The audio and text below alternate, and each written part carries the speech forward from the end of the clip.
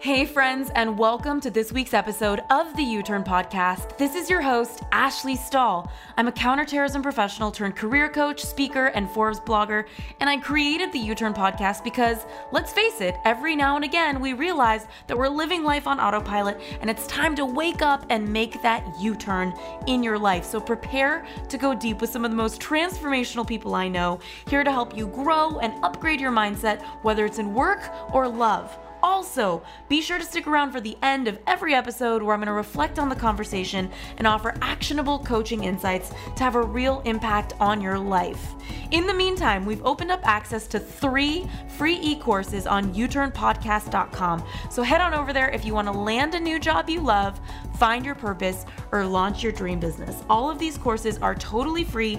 All you got to do is head on over to uturnpodcast.com. That's YOUTURN podcast.com. Now let's get started with this week's guest.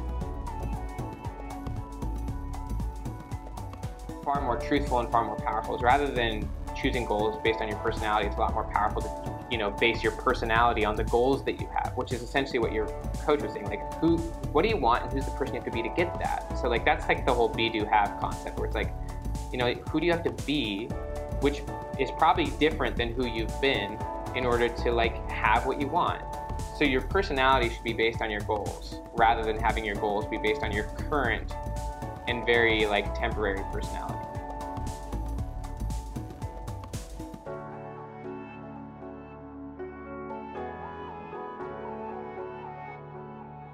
Hey friends, I've got such a treat for you. It's not every day that I get to re-interview one of my favorite podcast guests and one of my friends, and that is why I wanted to bring Benjamin Hardy back on to the U-Turn Podcast, because he was our first episode with his book called Willpower Doesn't Work. And now he is, of course, on to his next book, as true writers always are, which is all about why and how your personality isn't permanent. And so Dr. Hardy over here is an organizational psychologist, best-selling author.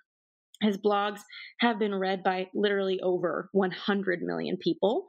So just a little bit of impact for you. And I wanted to talk to him about all of the different myths of the personality that have really captured pop culture. And he talks about this in his book. So before we get into all the goods, Ben, thank you so much for being back on here with me. Finally, so good. Yes. I remember coming to, I think it's LA, right? And just hanging out with you and your assistant, and we were hanging out at this cool spot. Yeah, very, very much good, fond memories with you.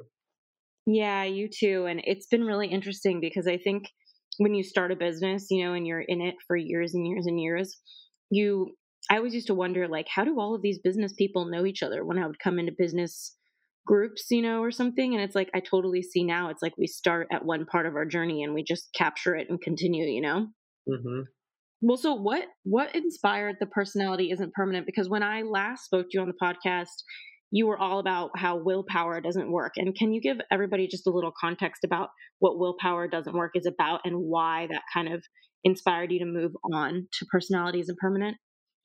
Yeah. Well, what's kind of funny, so there's a quote, actually, it's kind of a fun quote that was also inspirational to writing this second book. It's from Alain de Botton. He's a British philosopher, but he said, anyone who isn't embarrassed by who they were 12 months ago didn't learn enough. Mm-hmm. So I like that, because it's if you're not, if you can't see if you can't see obviously distance from where you were a year ago, maybe you didn't do enough.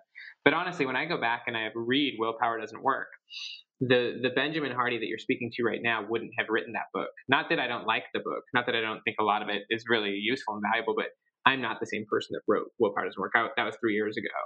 And so it's kind of fun. That's kind of one of the fun aspects of doing creative work. And it's also, I think, one of the reasons why people don't do it is because they know that they're probably going to do something that might not be right. And actually, that was one of the things that stopped me from blogging for a while, was I was afraid of writing things that would turn out to be wrong. Now I just think that that's kind of a fun part of the process, is going back and reading old stuff. Not that I think Willpower Doesn't Work is wrong, but sometimes I'll read even old blog posts and I'll just be wow, that's not how I would think it anymore. So Willpower Doesn't Work is really a book about environment. It's a big explanation of why willpower is the worst way to try to change your life, and about how to create environments to avoid the wasteful use of willpower, and also how to put yourself in situations where you rise to the occasion. Like, just as an example, me and my wife becoming foster parents of 3 kids. Like, in that situation, we had to figure out what the heck to do, and we had to rise to the occasion. And like, that book's kind of about engineering situations that kind of like force the best out of you. Like, even just putting yourself like in environments like masterminds, like where people like I can meet people like you, like. So it's just a book about context and about how we, as a Western culture, focus too much on ourself. We focus on content, not context. And then I guess that's a huge part of personality and permanent as well. What willpower doesn't work isn't really what led me to writing personality and permanent. Personality and permanent is much. It's willpower doesn't work is more of like a behavior design book, kind of how to be effective. Whereas personality is so much more like, here's why you are the way you are, and here's how to change it. Okay. And, it's funny what you were saying, because one of the biggest moments of confusion for me when I had like epic success and massive failure as well in my business was feeling like something was off. And I think a lot of people don't even realize that that's what's going on for them. How you were talking about, you're not really the same person who wrote Willpower Doesn't Work. It's like, another way of saying it's like with every new belief we have about the world, if it's a big enough belief, it's like that old version of us died. And the way that that old person was doing things doesn't match the way we're going to do things now, because we believe something different about life or about our relationship, and it makes us act differently. And so it's so interesting, because there have been so many moments in my life, Ben, where I'm like, why isn't something working for me anymore? Why is that business that used to feel like the most comfortable pair of jeans not fitting me anymore? And it's like, oh yeah, that person of me, in that version of me, doesn't exist anymore. So I love that you pointed that out. Such a good way to start this conversation. And I know you talked about personality tests, and I'm so sad that you have this opinion on it, because I trust your judgment and it's like killing me. I love personality tests. I love the Enneagram. I love Myers-Briggs. So I would love for you to just shed some light and research on the personality tests, and what do you believe about them to be true? Yes, this you're not the only person. It's a very millennial-ish thing to love these things. I being a millennial as well, but so that was one of the most surprise. So this is not why I wrote the book, but I definitely, obviously, went deep into it. And I think once I kind of explain a few things, you might be like, huh, you might not fully agree, and that's okay.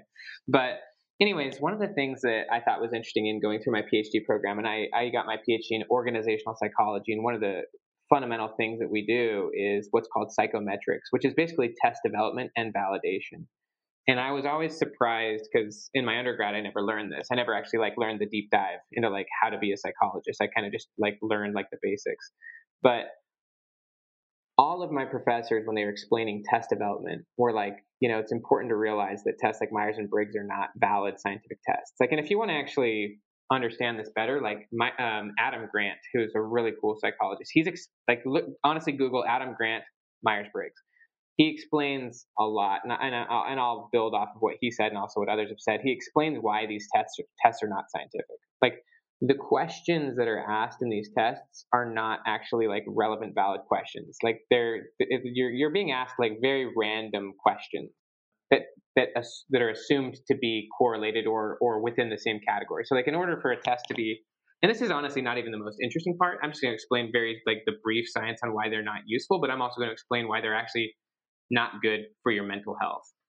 But in order for a test to be like actually scientific and to like meet the rigors of like an actual scientific test, it has to be valid, meaning it's like studying what it says it's studying, and it has to be reliable, meaning like it shows the same results consistently. And like, the research is really clear that these types of tests they're not valid, nor are they reliable. Like, if you took the test, Ashley, if you took the Enneagram 5 years ago, and if you took it again today, your scores would be different. Actually, I did do that, and it was very different. Yeah, and there's nothing wrong with that. It's just an evidence that the test isn't going to find the same thing twice. And there's a lot of reasons, and that's actually, in my opinion, a great thing. And so obviously you shouldn't overly hold too tight to whatever score you get, knowing the fact that it's going to change. And so that's actually one of the big problems, is that you get a score and you think that that's like the real you. And then it can lead obviously to a fixed mindset where you overly attach to a label, and then that label becomes your mindset, or it becomes your worldview. So like, labels create tunnel vision. So in psychology we call it selective attention. But there's a Harvard psychologist. Her name is Ellen Langer. I freaking love her work. You would love her work. She wrote 2 books that must be read. One's called Mindfulness. The other one's called Counterclockwise. She's been at this for a long time. They call her the Queen of Mindfulness. But anyways, what she has found abundantly is that when you overly assume a label, and this could be anything. Actually, what the research shows is that for therapists, as an example, the therapist can have diagnoses for themselves to guide the therapy, but they should never give the diagnosis to the client, because then the client overly adopts the label, and then it influences themselves and their worldview. Like, so Stephen Covey said, we don't see the world as it is, we see it as we are. And so what Langer found is that when you have a label, you become very mindless to all of the times when the label is not true. So like the depressed person thinks that they're always depressed, when in reality, there's many times throughout the day when they're not. And so these labels, or really just personality tests in general, they ignore context. And then they lead to a fixed mindset. And then what people do is they then set goals to confirm the label rather than choosing what they would ultimately want. This reminds me a lot of almost like relationship dynamics, and how like maybe a boyfriend and a girlfriend have an issue, and it's like this idea of selective attention. It's like only noticing the things that you decided they are. Is this the same kind of concept? Yes. Oh my gosh, you're so right. I mean, you do it with like a relationship. You can do it with kids. I've done it with my kids, where you become very mindless to like the changes that they're undergoing, and you're just focused on like some perspective you had of them in the past, and you don't let them change because of your you're in a way, what you're really saying is like, by keeping these labels, you are kind of taking part in holding them hostage to who they used to be. Yeah. And I mean, yeah, it's pretty gnarly. And honestly, there's some really, really cool research on identity these days. So like Daniel Gilbert, and I recommend this TED Talk, but he wrote a book called Stumbling on Happiness. He's also a Harvard psychologist, but he did a TED Talk, highly recommended. It's called The Psychology of Your Future Self. It's like a 7-minute TED Talk, very worth it, but it shows kind of personality development over time. And like first thing he asks people in his research is, are you the same person you were 10 years ago? So I guess I'll ask you that question, Ashley. Are you the same person you were 10 years ago? Oh my gosh. I think I was like fumbling and bumbling around Washington, D.C. trying to get a job or something. Well, so what's so funny if you think about it? So personality in a lot of ways is what you prefer. It's your preferences, it's your focus. In a lot of ways, it's what you're willing to tolerate.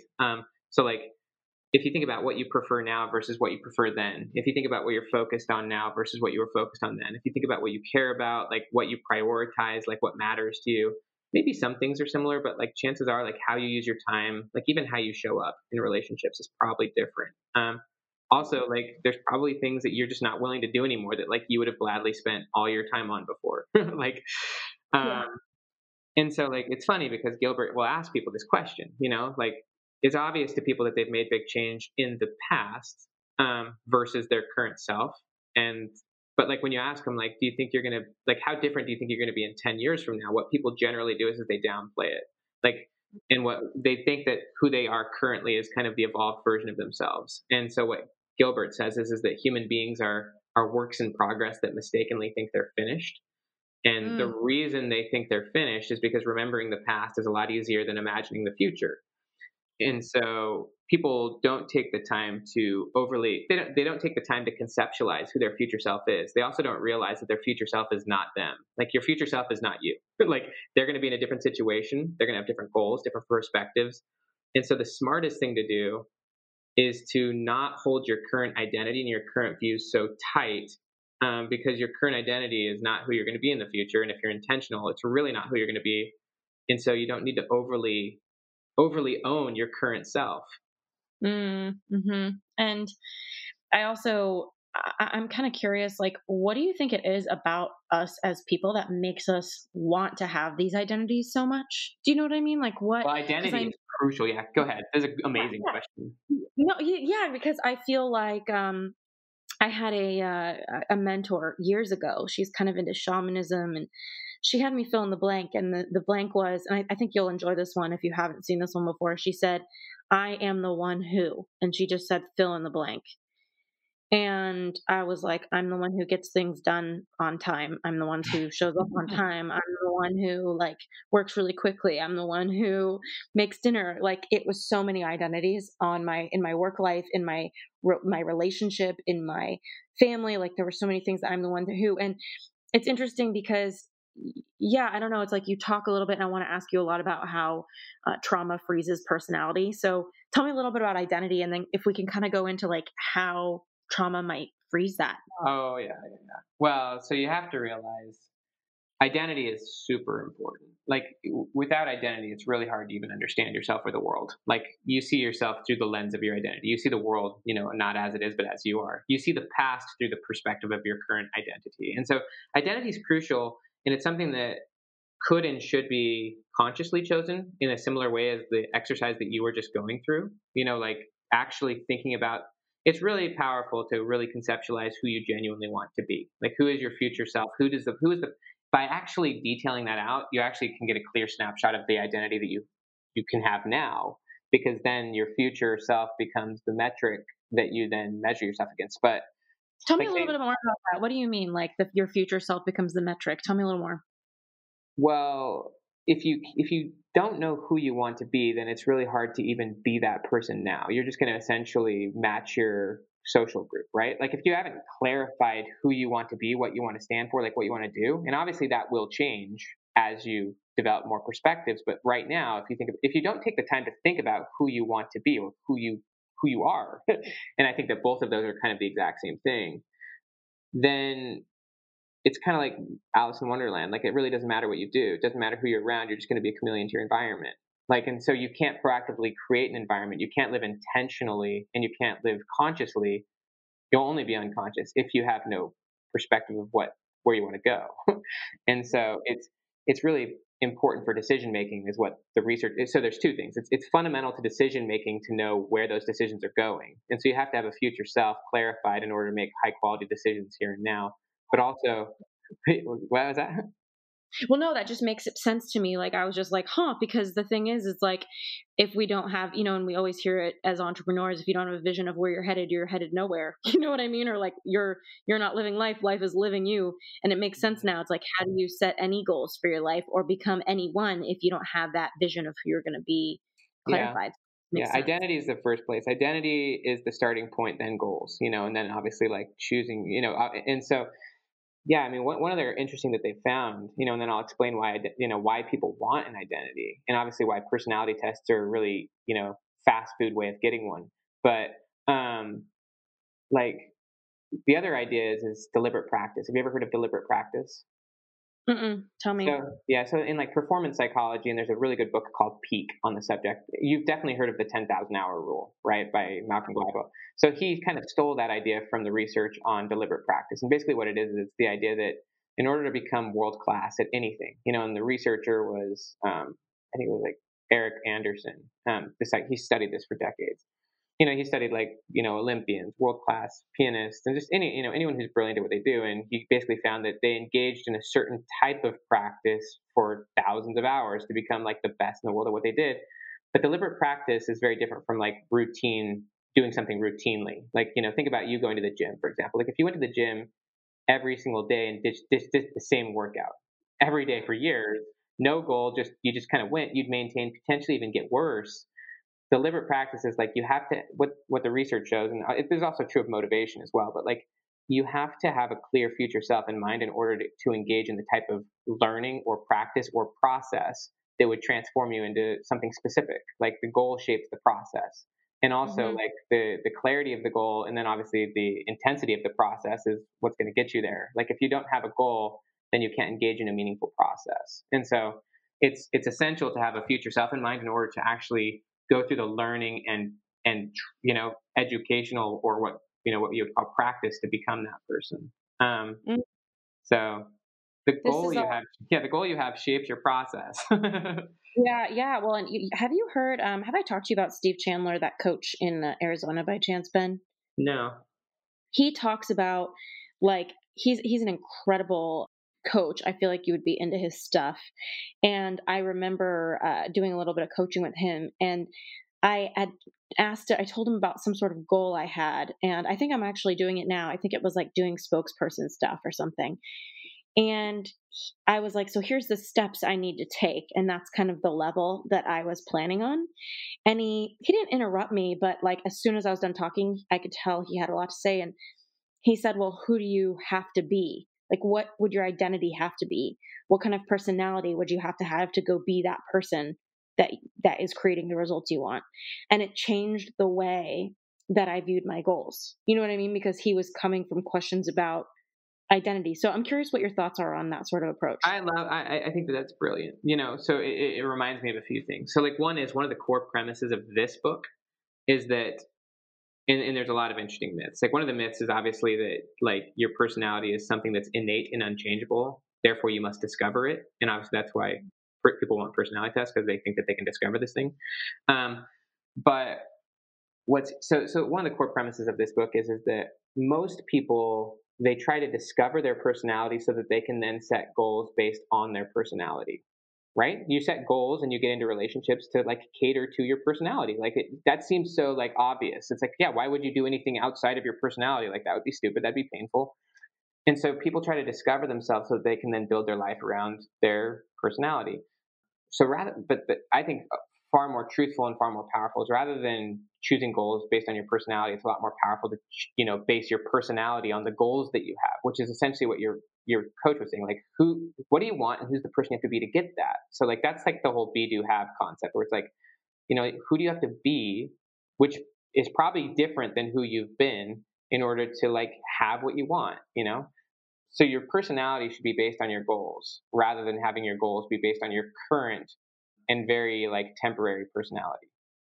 I love this. And I'm so inspired to talk to you about trauma even further, because I think everybody knows here on this podcast, like after me having that course and that webinar, Ben, that we all know enough about, of me having thousands of customers and millions of dollars, and then losing a lot because the Facebook algorithm changed. I held on to long.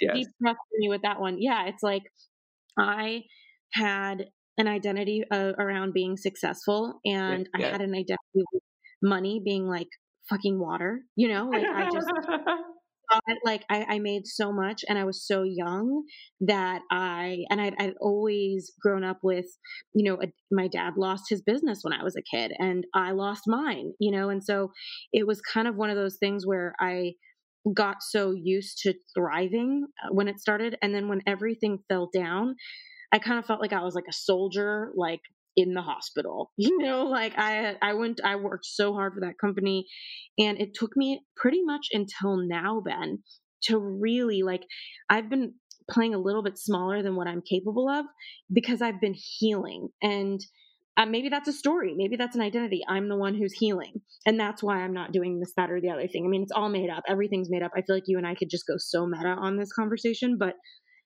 I'm curious, like somebody like me or somebody who's listening, maybe they lost a relationship and they just feel like they're the one who is healing or processing or stuck, or, that was the past and this is now. It's like, when I was super successful and I lost it all, for a while, I kind of felt like that weird football quarterback you see at a high school reunion that like is still talking about the good old days, but like now he's like let go of his life and everything's kind of a mess. Do you know what I mean? What can you share for somebody who's gone through something that feels traumatic and they want to heal? How do they take those steps so that their personality isn't so frozen? Yeah. It's a freaking beautiful question, and maybe you should just start reading chapter 4 of the book whenever, I think hopefully we sent it to you. But so let me tell a quick story, and then I'm going to explain some of the interesting science and interesting ideas around this, and obviously provide some very practical ways to reframe trauma, because we all go through trauma, even whether you lose a business, whether you had someone tell you you're ugly when you were 5 years old, or like whether something even worse happened, like some form of abuse. But let me first tell a funny story. So you know who Buzz Aldrin is, right? He was like one of the first astronauts on the moon with so he was on the moon with Neil Armstrong. Like Buzz Aldrin was the second man to walk on the moon. They were there together. So Buzz Lightyear, actually, in Toy Story, is named after Buzz. Oh, how cool! I don't hear about yeah. So now you know where the name Buzz Lightyear comes from. Anyways, what's interesting about Buzz Aldrin, and this is really kind of an interesting concept. So he went to the moon, super successful guy. I think he was like 38 or something when he was like back on the moon, whenever that happened, like back in the 71, like that. Now I'm embarrassed. Might have been 68. So anyways, he makes it to the moon. He's like radically successful, radically famous. But what's interesting is like, seriously, immediately upon coming home from the moon, what the astronauts had to do is they had to do a 3-week quarantine just to like make sure that they didn't bring any like space illnesses back or something weird. But he immediately, when he got home from the moon, went into an extreme bender, like an alcohol bender, and it didn't stop. And like he ended up losing his marriage of 19 years, losing his career. At his lowest point, he was like a used car salesman, literally in Beverly Hills, trying to sell Cadillacs. Couldn't sell a car. Was like an alcoholic and like got arrested because he tried to break down his like, girlfriend's door because I don't know, he was in a drunken rage or whatever. And it kind of, he hit his low point, and he ended up writing a biography about this. And basically he explained that it was so difficult for him to be that guy who was telling the story of who he was. Like he didn't want to be that guy who was the guy who went on the moon. Like his whole life was future focused, but now he was caught in this identity. Like he said there was no way he was ever going to be able to top what he did. Obviously this is different from you, but like he said, I think I felt that, I've yeah, you're like, how the freak am I going to top my former self, right? But so he said it was just too painful. Like, and so what's interesting is Dan Sullivan talks a lot about like never let he says always make your future bigger than your past. But he also says like, never make your status greater than your growth. Like, so one of the problems is like, so for example, with you, like there was a status, like you had a status with the amount of money you were making, like also with like the notoriety, whatever else perks came with who you were. It can be really easy to get stuck in a status, and the status then can actually get in the way of future growth. And people often hold on to former statuses just because like it's like nostalgic, and it's their way of like feeling good about themselves, and it's all in the past. And so like you, in a lot of ways, when you reconceptualize the future self, so like the NBA, like I'm a big NBA fan, and like the guy who won the MVP last year, his name's like, they call him the Greek Freak. Like his last name's hard to pronounce, but his name is Giannis, like Antetokounmpo or something like that. Anyways, he won the MVP last year, and he was getting interviewed recently, and like the ESPN analyst, her name's Rachel Nichols, but she was asking Giannis, like, so tell us what it was like winning the MVP. Like, is it amazing that you won the MVP? Like, can you believe this? And he's like, yeah, it's interesting, it's cool. He's like, but honestly, I don't want to hear about it anymore. He's like, I don't really care about that. He's like, that's in the past. He's like, I'm focused on the next goal. He's like, so like, I don't really care about it. He's like, if I overly focus on what I've done, then like, I'm gonna get lazy. He's like, I just don't want to hear about it anymore. Like he's like, it's a great honor, but I really don't care. And so I think that that's kind of a reflection of not being caught in a status and being more focused on growth. And obviously people get stuck in identities of the past. Like I myself, for a long, long time, for like almost 4 years, was like the top writer on Medium. Like, and I could easily still like be that guy, but like, that's not me anymore. Like, it's not my goal. It's not my focus. It was a great situation, but like, I could easily get stuck there, just like anyone could get stuck in some successful like status, right? Yep. Hey U-Turners, so sorry for the quick interruption, but I want to make sure you know that this episode has been brought to you by the Career Clarity Lab, the online course to help you find your career purpose in the workforce and upgrade your confidence. So if you're ready to unlock the best career path for you and you'd like to try a free version of our Clarity course, just head on over to youturnpodcast.com/clarity. That's youturnpodcast.com/clarity. Now let's get back to this week's episode.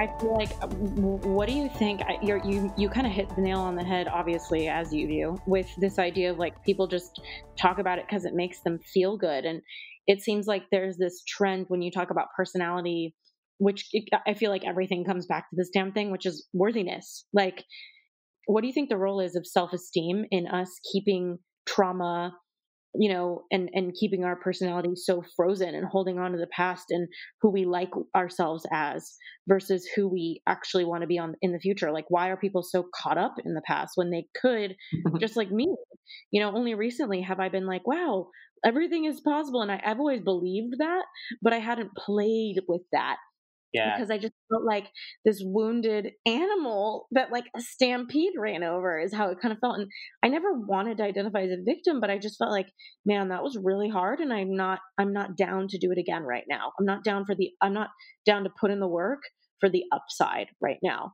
No matter how much I love what I do. And so what do you think it is about self-esteem or the role it plays in all this? Well, let me the self-esteem component, I'm not necessarily, I mean, self-esteem is fragile, but what you're saying is so, first off, honest, beautiful, lovely. I know it's like, it was tough. Let me explain trauma really quick and like explain how all this Yeah. works because it's really, really interesting what you're saying.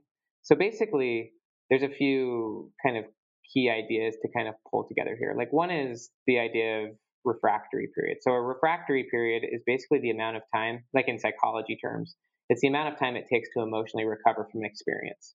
So as an example, like in basketball, I love basketball, so I'll just use it again. But like if someone shoots a shot and misses, like and they like feel like a loser, and and so like they're caught in their head and like they can't get back on defense because they're worried about they're like ashamed they missed a shot. The next time up, they might not take the shot, right? Because they're still focused on it. So like like let's just say someone cuts you off on the road, like you might be upset, I don't know, but like the refractory period may only be like 5 minutes, like hopefully not all day, but like it's the Yeah. idea that like it's the idea that like okay, you had an emotional reaction and then you recovered from it and you're just moving forward. And so for certain things like you know you have your emotions, they come up, they go down, you let them go, like, and you can just move forward and it's like then you forget about it. But with various experiences, like the emotional reaction is intense, and sometimes the refractory period can literally be years or decades where you haven't emotionally recovered from the experience. And so like there's so in emotional like in the emotional world, like there's your primary emotions and your secondary emotions. So like primary emotions are like your initial reaction to an experience. So like super painful, like and you're going through it, like all of a sudden the ads aren't working and like things are plummeting, your identity is getting shattered and like you're embarrassed. Yeah. I don't know, there's so many things there that are involved in this initial reaction, and first off, it's important to be open and honest about your initial reaction and to not be embarrassed. Like there's no shame in the initial reaction. Like it just is what it is. The challenge then becomes if you don't, you know if you're not intentional about the secondary emotions, and that aspect of it's called emotional regulation. And there's keys to actually recovering quicker. Like the idea is that you want your memory to be short when it comes to to traumatic things. Like if you're still experiencing something that happened to you years or decades ago, then you haven't gone through the emotional cycle of reframing it and turning it into something that's useful. Like the past the past should be information, not emotion. Like it should be very much high quality information which you can use to make better decisions in the future. But if it's still emotional, what that means is that you're still caught in the trauma and you're still viewing the experience from the perspective of your initial reaction, not your reframed reaction. And so as a result, your personality and your emotional development as a person and even your flexibility is really caught and limited back to whenever the event happened. And so there's key ways Yeah. obviously to quickly reframe, to shift your perspective. I mean there's very effective ways to, and even just ways to becoming more flexible as you go through big growth in the future. Mhm. You know, I love what you're sharing because of course about to ask you about like effective ways Sure, to create. of course, yeah. We can go wherever you want. But yeah, yeah, well, but it's so true, this idea of a refractory period. And I guess what I am curious about is like, is there such a thing as, a 10-year what's the Yes. tipping point where you're not in a refractory There's period sometimes anymore? some of them never end. Like it's up to the person. But the idea is like if some so the idea is like if something is lasting for a few days, like initially it goes from like an emotion to a mood, and like you might be in a bad mood for like a week, but like eventually it becomes a personality type, right? Like not a type, sorry, it becomes like a personality trait or characteristic. An Um, you know, identity, if you're very that much, gung yeah. about it. Yeah. Well, I think about my dad a lot because he's like one of my favorite people. He's such a little ham and he's so alive. He's such a character, but he he hasn't gotten over so many different things. Like he lost his business in the 80s, and like even when I'm in around people, like it's not unusual for him to talk about Bring his it up. journey. Yeah, and then when my sister passed away, like a couple of years ago, which I can't believe it's been a couple of years, I had number one processed so many things about her life that when I was able to move on, and I of course miss my sister, but I would be like, Dad, maybe you should talk to somebody about this, and he's like, No, I'm fine. But then at the funeral, he would repeat the same thing and sit down and have this like long storytelling vibe, to like, because he was processing it, with people. And so I don't know, I feel like I have a message for everybody listening around responsibility. It's like, yeah, there's a refractory period, but when you stay hostage in your old identity, it's like everybody else has to kind of come along with you, which doesn't have to be. I mean, I think for my dad, I have a lot of space, and so I don't mind it. But I think a lot of people, they might not have that kind of space to hold for somebody's old story about back in the days when they were the quarterback of the football team and now they're at the high school reunion, you know, looking unhealthy and looking like a mess, whatever. And so, what are some ways that people can get started with lasting change? Because for me, I've been changing and I'm not really sure what I'm doing, Mhm. but something has shifted for me and I am earning more and making more impact even during the coronavirus, which has been such a scary and sad thing to watch so many people in our society go through. It's like I have more business opportunities that have been coming to me lately than ever.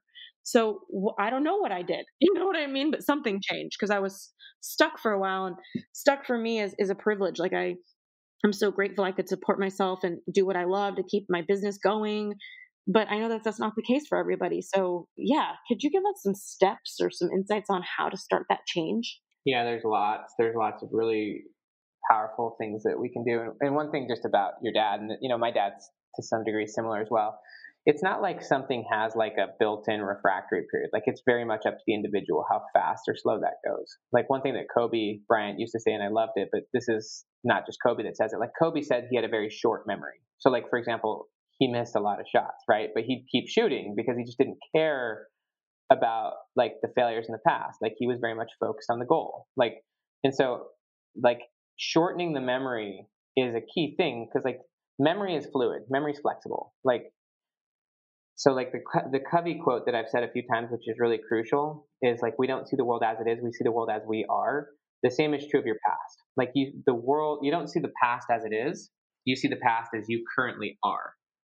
If you still see the past or episodes of the past the same way, what that means is that you haven't actually recontextualized or actually like reframed it. You're still seeing it from the perspective of like the you 4 or 5 years ago or the you back in the 80s. Like you haven't reframed the context. Um, so let me like tell a quick story on context, and then I'm going to explain how you can reframe your memories and also your narrative, because obviously the narrative of your past needs to change, and it is something within your control. Like the past actually should be something that happened for you, not to you. Like if it happened for you, then you can use it. It's positive. Like your father losing that business, if it happened for him, he could have taken that and built a better business or made better decisions, right? But like it's still happening to him. Like it's still some episode that occurred to him. Like, and so he's still the victim of the incident or the event. Right. And so like he's still viewing the past from that lens versus viewing the past as information which he can use to make better decisions. So here's a quick story on context, just so that people understand this, because this is so crucial and it's something that we kind of miss. Uh, so this is just a funny story about my mother-in-law, and it happened like 2 weeks ago. But it really kind of paints Yes, I it kind of love it, stories. it, it kind of paints the picture, and the picture needs to be painted.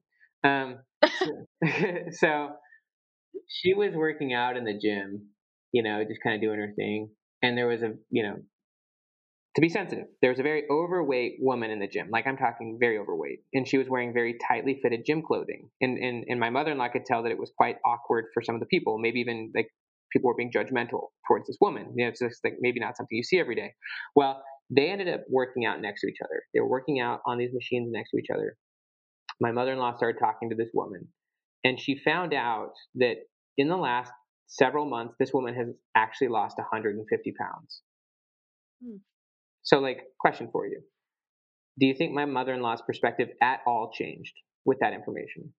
Yeah. Wow. Like, how so? How do you think? I mean, if you found that out, like, how would your perspective of this woman potentially change? Gosh, I mean, respect. You know what I mean? Yeah, huge. Like, my mother-in-law went from potentially, a little bit judgmental, critical to, like, yeah, huge respect, huge inspiration. Like, holy cow! Like, someone who's lost 150 pounds, like, like, you have like confidence that this woman's going places, like, right? Like, anyway, this is an example of how context matters way more than content. Like, you're looking at the same woman, but now with this new information, you have a totally different perspective of this woman. Like, so Wayne Dyer said, we don't, when you change the way you see things, the things you see change. Um, and so, like, again, this is one of the reasons why personality tests are really they're kind of elementary psychology, because you get a score and you think it's always true, and it fundamentally ignores context. Like, in a different context you're gonna be a different person, but you think like, I'm always an INFJ, which is really like an elementary way of looking at people. But so, like, back to the past. Like, if something happens to you, you're viewing the content, right? Like, you're viewing what happened. Like, I lost my job, or like Facebook changed, or whatever it is. You're focused on the content, not the context. And also, like, when you begin to expand your view of the context, it changes how you view about the thing. So, like, I'll give an example of myself. Like, my father, when I grew up, my parents got divorced when I was 11. My father became like an intense drug addict, and it just drove him to a really dark place. And this is like me at age 11. All of a sudden, my parents get divorced, which is traumatic enough. Second off, like, my father becomes some extreme drug addict. Like, there's zero stability in my life for the next 8 years. And you know, when an event occurs or when stuff happens, that's where we form narratives. So you have a narrative around the Facebook thing, and any time you have an emotional experience, there's a narrative that comes with it. That narrative is the thing you actually need to reframe, because when you change that, you can change the emotions around it. Hmm. Like, like, just as one example, there's a lot of research on, like, what's called math trauma. Like, a lot of people have had math trauma. Basically, math trauma is the idea that you can't do math because at some point or another, maybe you failed a test or you had a teacher tell you you're bad. But, like, at some point or another, a lot of high school kids or junior high kids, they have a tough experience in math, and they then what like the research on trauma shows is that it shatters imagination. And so, like, if you don't, and it kills hope and confidence, obviously. And so, like, if you have a bad experience and then you form a narrative, which is basically called a cognitive commitment, but it's like, oh, I can't do this anymore. If that's the new narrative, then, like, you're not going to have any imagination or confidence toward the thing. You're not going to try it anymore. You're going to avoid it. And, like, if you do try it, you're going to be rigid toward it, because, like, that's like the whole idea of trauma, is you become emotionally rigid towards this thing, whereas learning requires, like, emotional and psychological flexibility. And so, um, like, like, but so going back to my dad, like, fast forward, to this point, he's actually, like, even when I was like in my early 20s, he actually, like, got out of the addiction. Like, he ended up actually serving people, like, as an addiction recovery counselor. But in better understanding my own past, in better reframing my own narrative around, like, that period of time, I had to ask my dad questions. You may not have access, for example, like, whoever's listening to this, like, the people around the scenario might be dead, but maybe you can ask different questions or get different information. But in my case, my dad was alive, so I could ask him questions. And I just want to know, like, what led him to doing what he did? Like, what led him down that path? And also, like, what was it like, to have his kids, like, leave him, abandon him, and stuff like that.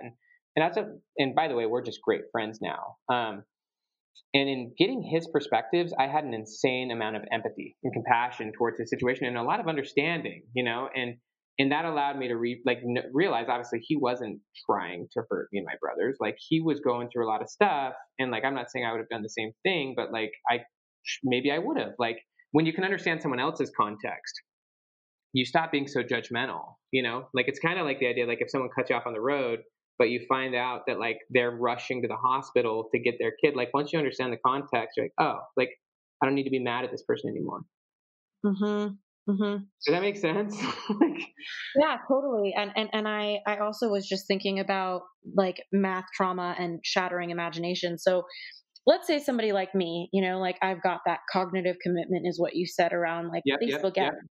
And I feel it coming up now. It's like I have so many funnels and courses that I love and that really stand the test of time, content on how to figure out what you want to do with your career, how to get a job offer. You've And got it's so just much sitting, good content. yeah, and it's just sitting there. And it's like a lot of people buy it when they just find it, but I'm not really marketing it.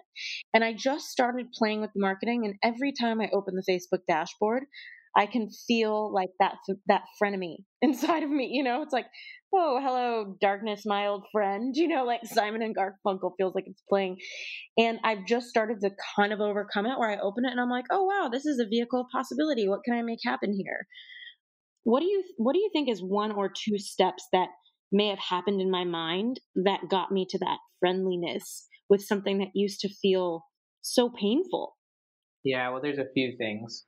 I think one is, for some reason or another, your future self is still someone who does this, and you're getting back to that. You're reconnecting with who you want to be. Whereas, like, Mm, after that event happened, like the confidence, the imagination shattered. And obviously, when those things shatter, the future disappears and the past becomes yeah. all that matters. And so I think you've gone through enough time and you've probably had enough conversations and maybe enough journaling or whatever you do thinking about it to realize, like, okay, I've got to move on. Like, I need to move. I need to get moving forward again. And you can obviously speed that. You can. Sometimes it's hard, and I think a lot of it potentially is ego, but, like, there's a really good quote that says, "Trauma isn't what happens to you, it's what you hold inside in the absence of an empathetic witness." And so, like, I think you've probably had enough conversations, but now I think what you're doing is you're starting to get committed to a future again. And so, like, Yeah. and so as a result, like, and so in psychology, one other thing is called exposure therapy. So, like, obviously there's painful emotions attached to this thing that used to be a big part of your identity, but you're exposing yourself to it. Like, before, you avoided it for a long time. Like, you put your courses on the shelf, you stopped doing it. It would be equivalent to, like, Kobe Bryant stopped shooting the ball. And so, like, now, like, you're like, okay, I'm gonna shoot again. Like, I'm gonna test this out again. Like, my confidence is a little bit shattered, but I'm gonna start shooting again. Like, and so I think it's a combination of exposing yourself to it enough. Because if you expose yourself to something enough, like, it's like the novelty wears off, or, like, the emotion wears off, and it just becomes something you can do again. Like, Mm, you kind of have to rebuild that muscle, like, which you did in the beginning. In the beginning, you weren't as expert as you were when you got to your climax, but, like, you you forgot about that, like, because you were so high up there, like, with what you were accomplishing, that, like, you forgot that actually in the beginning maybe it wasn't that easy, and that you had to work through that. Like, now you get to do that again, but maybe with a slightly different goal. And so I think mm, approaching it again and maybe reconceptualizing your future, and maybe letting go finally of what happened so that you can, like, actually move forward. And so, I mean, there's a few key things that I think not only can be helpful but also are helpful. So, like, one is obviously taking the time to actually, now at this point, wherever you are, and given what you've gone through, you have a totally different perspective. You're going to actually have different priorities, different goals. You now have a boyfriend, like, you're going to have a dog, like, like, you're in a different situation than the person who made that course. Like, you have a different perspective. We're in a different world. Like, you're going to actually set different goals. And so, like, first things first, like, who do you want to be? Second thing second, start telling everyone that that's who you're going to be. Like, when it's really important, first off, to first off conceptualize your future identity, mm, but then it's really important that that becomes your new narrative, because when you start telling people where you're going, you're first off being more honest. People are afraid to be honest about what they actually want, and then to tell people that that's what we're going to do. But when you actually start telling people that that's what you're going to do, then they can actually notice the change as it's happening. Like, they can actually watch you as you start shooting out ads again. Like, and it's okay if they're not perfect. Over time, over a year, they're going to start getting better and better. And, like, so as you tell people what you're going to do, they'll actually be able to measure the change that's occurring. If you don't, their selective attention is going to be that they're going to keep seeing you the same way, because they're not going to notice all that you're doing. You're not the center of their universe. But also, the other crucial thing for you and for me and for everyone listening to this is to reframe your story about what happened to you on the Facebook ads. Like, this is, I don't think, something your dad has actually done yet, but, like, I think you need to reframe the story and I don't know like what you need to do. I mean, there's a few things you could do, but you need to think about what are the most effective ways that you could look at this Facebook experience. Like, how would your future self view this experience? Like, thinking like, did you actually do anything wrong, or did the internet just change? Like, like how do you want to explain this story based on who you want to be? Like, based on where your future self's going to be. Like, how are they going to tell this story? Like, yes, this thing happened, but what did it lead to? And like, like basically you get to choose how you frame and explain this story to others in the future. But I would tell the Facebook story in a more powerful way. Yeah. Yeah. So it's like really thinking about like what you got from it and then who you want to be because of it and making sure you share that with people. What is it about sharing it with people, Ben, that changes it or does something? Well, it's interesting. There's like a concept called the observer effect. The observer effect is like the idea that you can't look at something without changing it. That's also true of memory. Um, but like if you start telling, well, maybe you've heard the quote, "You're as sick as your secrets," but that's an Alcoholics Anonymous quote. But if you don't share your trauma with other people, then it's going to be secretive and it's going to lead to unhealthy coping behavior, like addiction, etc. Like anything to numb the pain, because you need to tell people about it. Like that's just an aspect of being honest, but then you need to become, you get to choose how you frame it, how you story tell it, like how you explain it and how you can remember it over time. And so you don't want things to be secret. That doesn't mean you have to go and tell everyone about the trauma, but when you do talk about your past, hopefully at this point or in the future, it's going to be such that like when you rebuild your confidence and your flexibility and when you're moving forward, and even when you have a sense of gratitude, when you're feeling joyful, like when you're actually moving again as a person and you're already doing that, you'll start to like feel peace again. Like you'll stop being so defined by what happened, and you'll then start to like get back to your future, and then you'll start to be able to be like, you know what, that was something that was tough to happen, but like, you know what, that's not me anymore. Or like, I'm glad that's over and I learned a lot from that and I'm stoked about where I'm going. And like you can just you get to choose how you explain it. I love this, Ben. This has been such a helpful interview. I guess I'm curious, like, what should I have asked you that I didn't think of? Because you're just full of so much good information. No, I mean, there's a lot in the book. Obviously, like the role of environment, like the role of unconscious and how to update that. But no, I mean, I think we had a blast, and Yeah, so much. what I love about talking to you is just how down to earth the conversations always are. Like, Oh, thank you. to be honest with you, like, you know, not to the dramatic extent that you experienced, but like I remember when medium.com changed. It changed in Yeah. 2018 and like they changed everything. Where it was like you could no longer like market on the platform. So like I went from getting 20,000 emails a month to like none. And like it was like whoa. But like that's Yeah. it's like Huge identity challenge. yeah. Luckily for me at that point I was already like deep into books, and Yeah. like but like one thing that's like really helpful. Well, it was one thing. The thing that kind of freaked me out because I was like, wow, like what's going to happen next? But like I'm really big on future self as the as the destination, and then the goals as the way to get there. And like you learned a lot by being hyper successful back in whatever led you to getting here. Like you've got a lot of knowledge and skills and even resources. Like you got a lot out of becoming successful at the Facebook world that you did in the past. Like you've got this network. You've got all this knowledge on business. There's so many. Like that's one of the big things is like seeing all of the benefits that came from that experience rather than just focusing on how it ended. But like you're in a different situation now to set better goals, and the process that you're going to have to go through to get your new goals is going to be different. It's kind of like the whole "what got you here won't get you there." In this case, it Yeah. may be Facebook, but maybe you're marketing different products. I don't know. For me, it's not Medium anymore. Like my goals don't require that platform. Like at this point, like my goal, like that like what got me here won't get me there, and like that platform as it is isn't attractive to me anymore. Like, yes, it was good, but like my goals in my future require a new process. And so now I have to like first you set the new identity, who do I want to be? Then you determine the goal, which is like how do I become that person? what outcome needs to be true. But then third, you've got to like find the process. You got to reverse engineer how to create the goal, because that process is how you go through the transformation of becoming who you want to be. And so me, it's like, it's not blogging anymore. Like blogging got me a cool email list, and like I'll get back to blogging, but like now it's like, how do I sell millions of copies of books? And like that's a very different process than email subscribers. And so like, so now my process is different, and it's okay to let that former self go, let go of that former status. Yeah. Well, and it's also just feedback to remember, like, you're the common denominator who created the success in the first place. You're the well, you're the spring that created You that. did it once, you can do it again, right?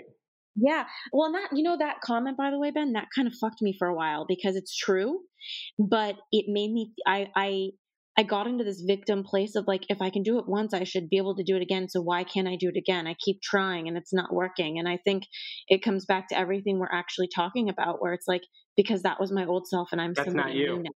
Yeah. I was thinking actually the same thing when you were saying that, is like, That's funny, huh? the old you did it, the new you won't do it that way. That doesn't mean you can't take stuff from your old self. Like you can take stuff from your old self, but at the same time, your new self's going to be different.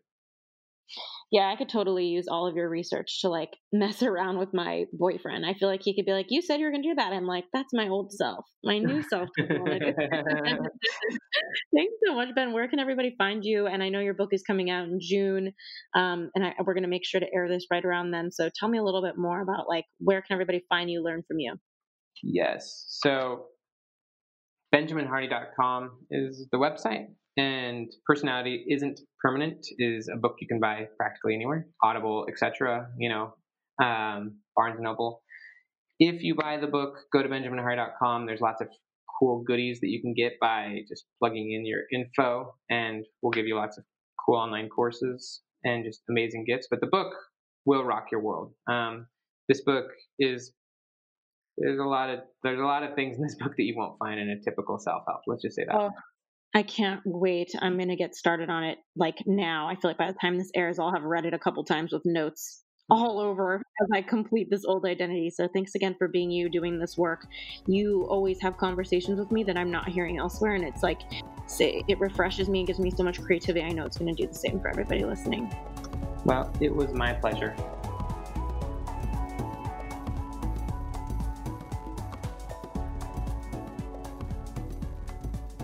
Hey guys, it's Ash here. I am just reflecting on the episode with Ben Hardy, and he is such a dear friend, and I have a lot of reverence for his brain and the way he sees the world and the amount of research he pours into his conclusions. And, I remember when I met Ben, I knew he would really make something of himself in the world and he already was. And I'm just so proud of his book, Personality Isn't Permanent. So excited to read it, and so excited for you to also read it, as well as his book, Willpower Doesn't Work. And one of the biggest things that rocked me in the episode was him talking about how personality tests can be quite damaging. And it really brought up this thought for me of how do you use what's helpful and not buy in or give in or become all of these different theories that tell us that labels damage us.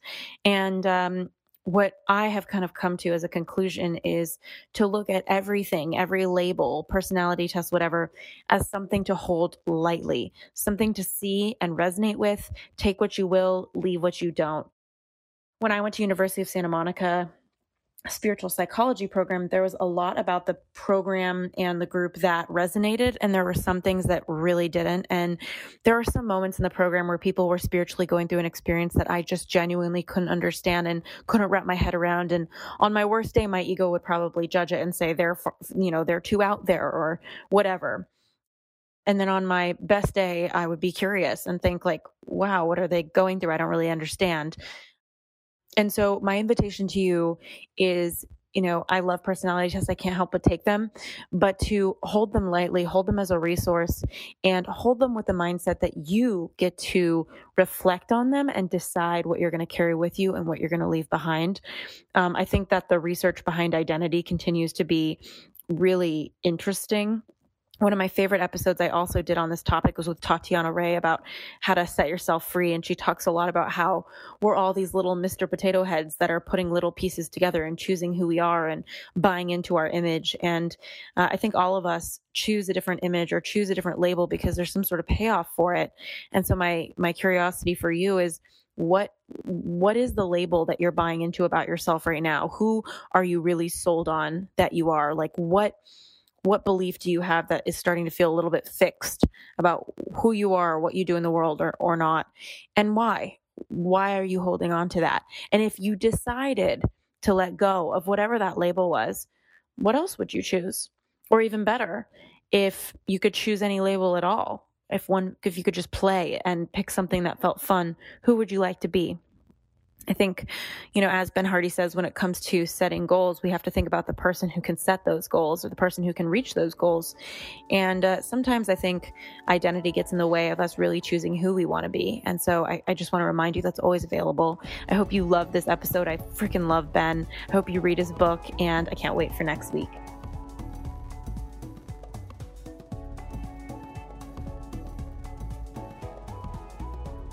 Thanks again for tuning into this week's episode of the U-Turn Podcast. We keep really detailed show notes at uturnpodcast.com. So if our guest mentioned a book or a resource that you're interested in, you'll be able to find that there. In the meantime, if you were inspired by this episode, if it made an impact in your life, we would be so grateful if you subscribed and posted a review for us on iTunes. Rumor has it on the street, the more reviews we get, the more subscribes we get, the more we can grow and get our impact out there in the world. In the meantime, I'd love to hear from you at Ashley Stahl on Instagram. I'm so grateful for connecting, and I look forward to next week's episode.